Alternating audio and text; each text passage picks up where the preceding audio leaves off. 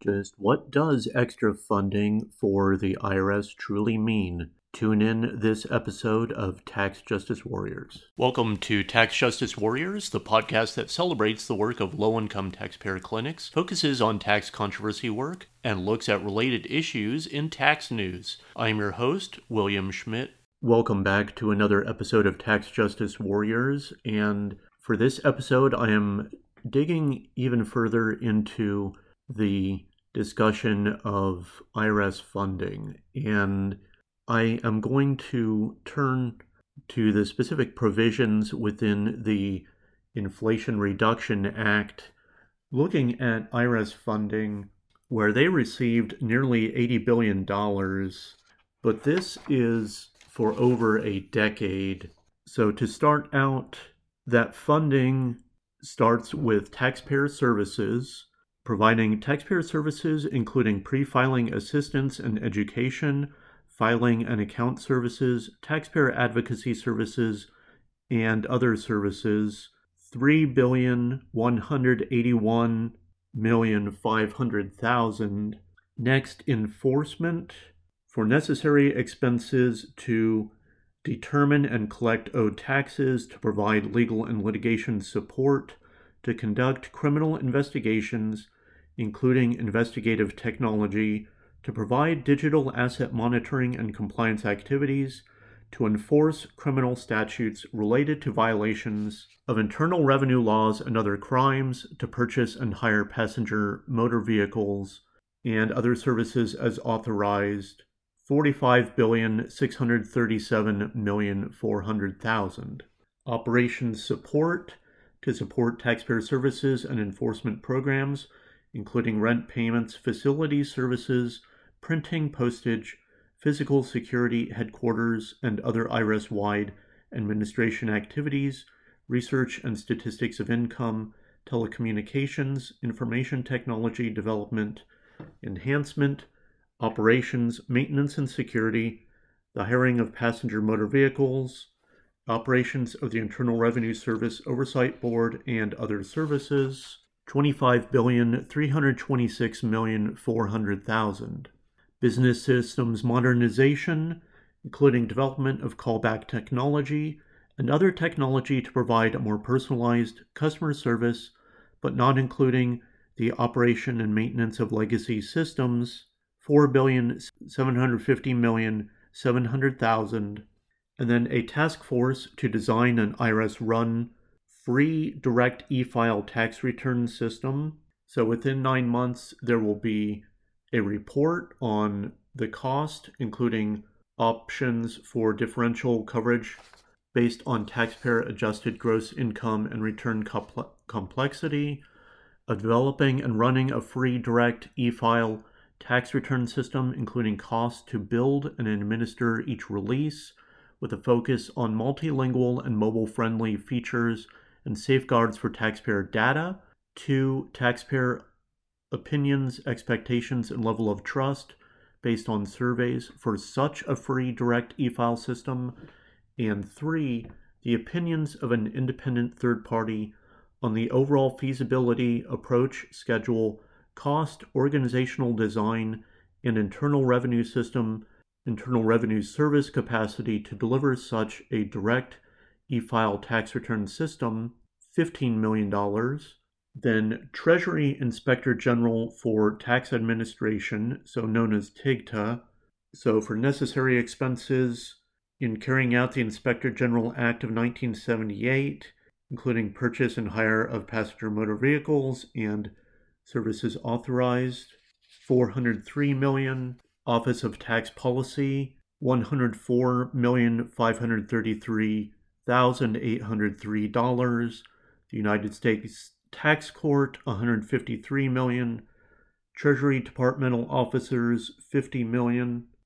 Treasury Departmental Offices to provide for oversight and implementation services for actions by the IRS, $50 million. And then overall, no tax increases on certain taxpayers, so nothing in this section is intended to increase taxes on any taxpayer or small business with a taxable income below $400,000. Further, nothing in that section is intended to increase taxes on any taxpayer not in the top 1%. So overall, I do support the funding for the IRS with regard to running their services that the IRS has been working on through being underfunded for years based on political fighting about whether the IRS should get funded or not. Their staffing has gone down because they have not been able to replace staffing members. I don't have the exact number in front of me, but I believe it is 50-some thousand of the 80-some thousand in the IRS that are expected to be at or close to retirement age. So a good amount of the funding over the next decade, I'm glad that will go toward, at minimum, keeping the IRS staffed at the levels that they are at when people will be retiring. And additionally, there is funding for modernization of its computer systems. So those are quite good things. But one of the pieces that I want to react to is that there is some focus in political circles right now that is, to some degree, using scare tactics with regard to the IRS, which I think is awful and something that should not be done. For example, one senator has been urging that people not respond to any job openings at the IRS, urging people not to apply there. And in general, there is a lot of focus right now that the IRS is going to audit people, and there's been some misinformation about the 87,000 people who would be hired, and for one thing, that would be 87,000 people hired over a decade, which I would believe that those people would be spread out over the various departments at the IRS and not necessarily in areas such as enforcement.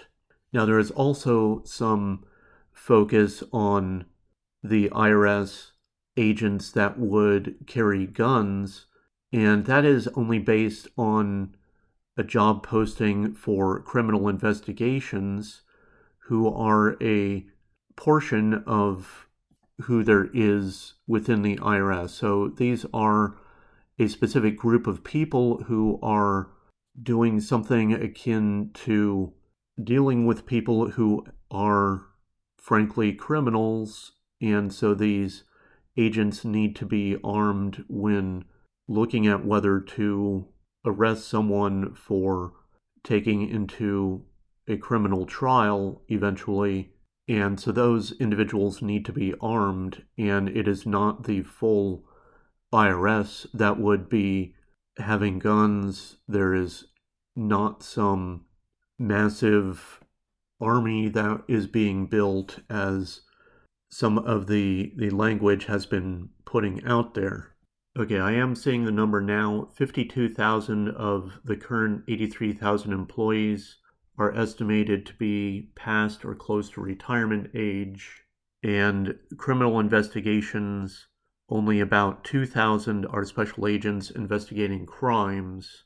And some of what I am looking at with the IRS needing to be modernized, I will post a Washington Post article where the Internal Revenue Service offices in Austin, Texas, are using their cafeteria for sorting tax returns.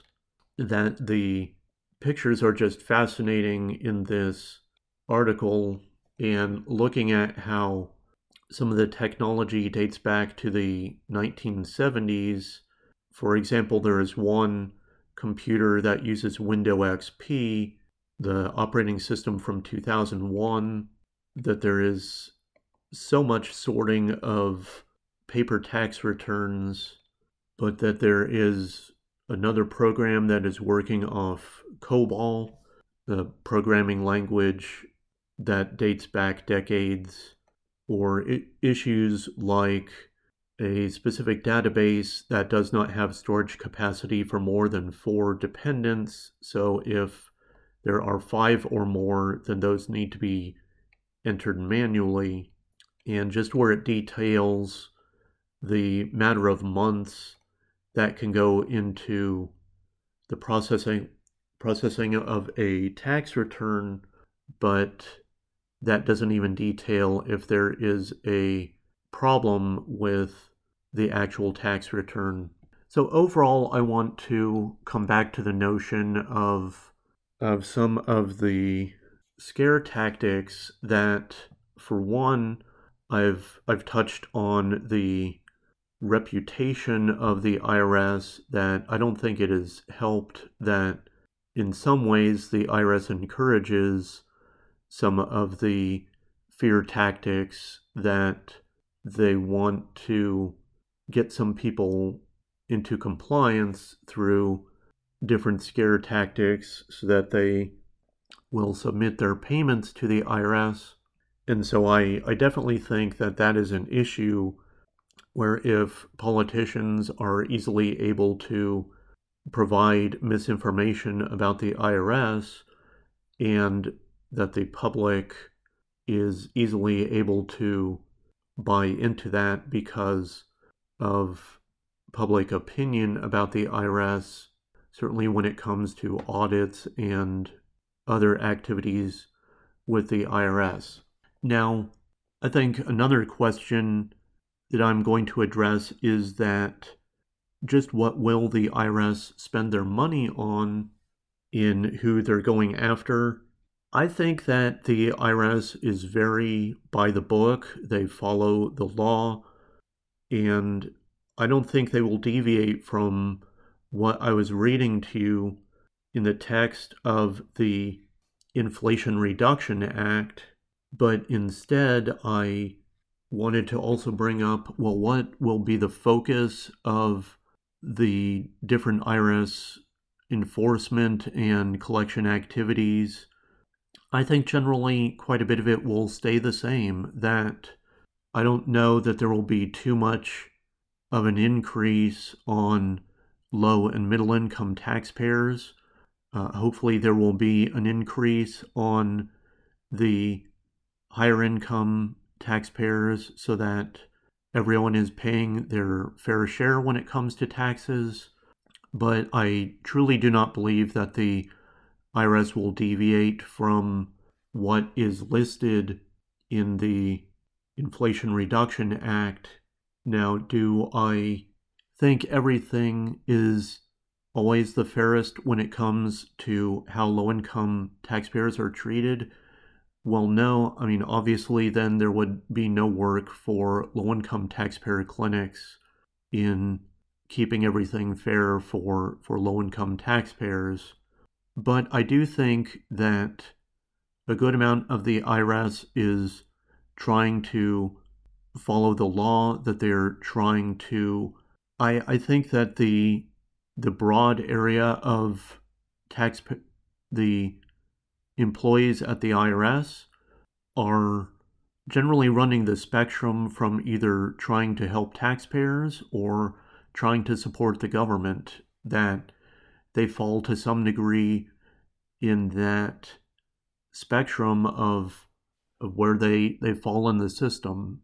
So overall, I hope that this helps with some perspective on what the IRS will be doing with their funding, that we should do some fact-checking when we come across any fear-mongering statements about the IRS.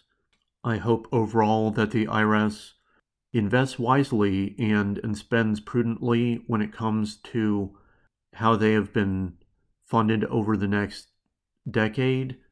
And part of this is that Commissioner Rettig, his term will be ending, I believe it is around November 1st, but he does not have terribly much more time as commissioner of the IRS.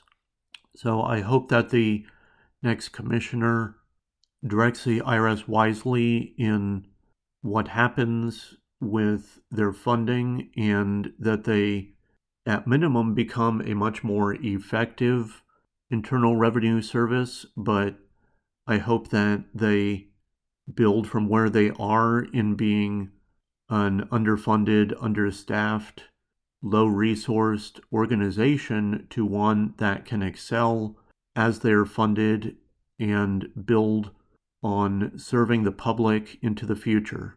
So overall, I am quite optimistic when it comes to this funding. I hope it all goes well, and I hope this is some comfort in what you're listening to, that the IRS should use this funding in building a better service, that they can be more responsive, that they can be better at communicating. And so it is my hope that 10 years from now, the IRS will be a robust, well-functioning organization. So I am ending on a positive note, and I hope things are improving for you as well when it comes to your tax services. So thank you for tuning in, and I look forward to discussing more taxes with you in the future. Thank you for listening to Tax Justice Warriors. We have a Patreon page if you'd like to support this podcast. Providing monetary support for this podcast helps with expenses like equipment or travel to tax conferences. Supporting this podcast through Patreon comes with rewards, so check out our Patreon page. Please rate or review this podcast because positive reviews help get more people to know this podcast exists. The views expressed on this podcast are not official opinions of the IRS, the Low Income Taxpayer Clinic Program, or the employers of the people who spoke on this program. Your tax situation is unique, so do not take the statements on this program as tax or legal advice. Consult with your own tax professional to provide you with specific advice on your situation. Tune in next time on Tax Justice Warriors for another interesting tax discussion.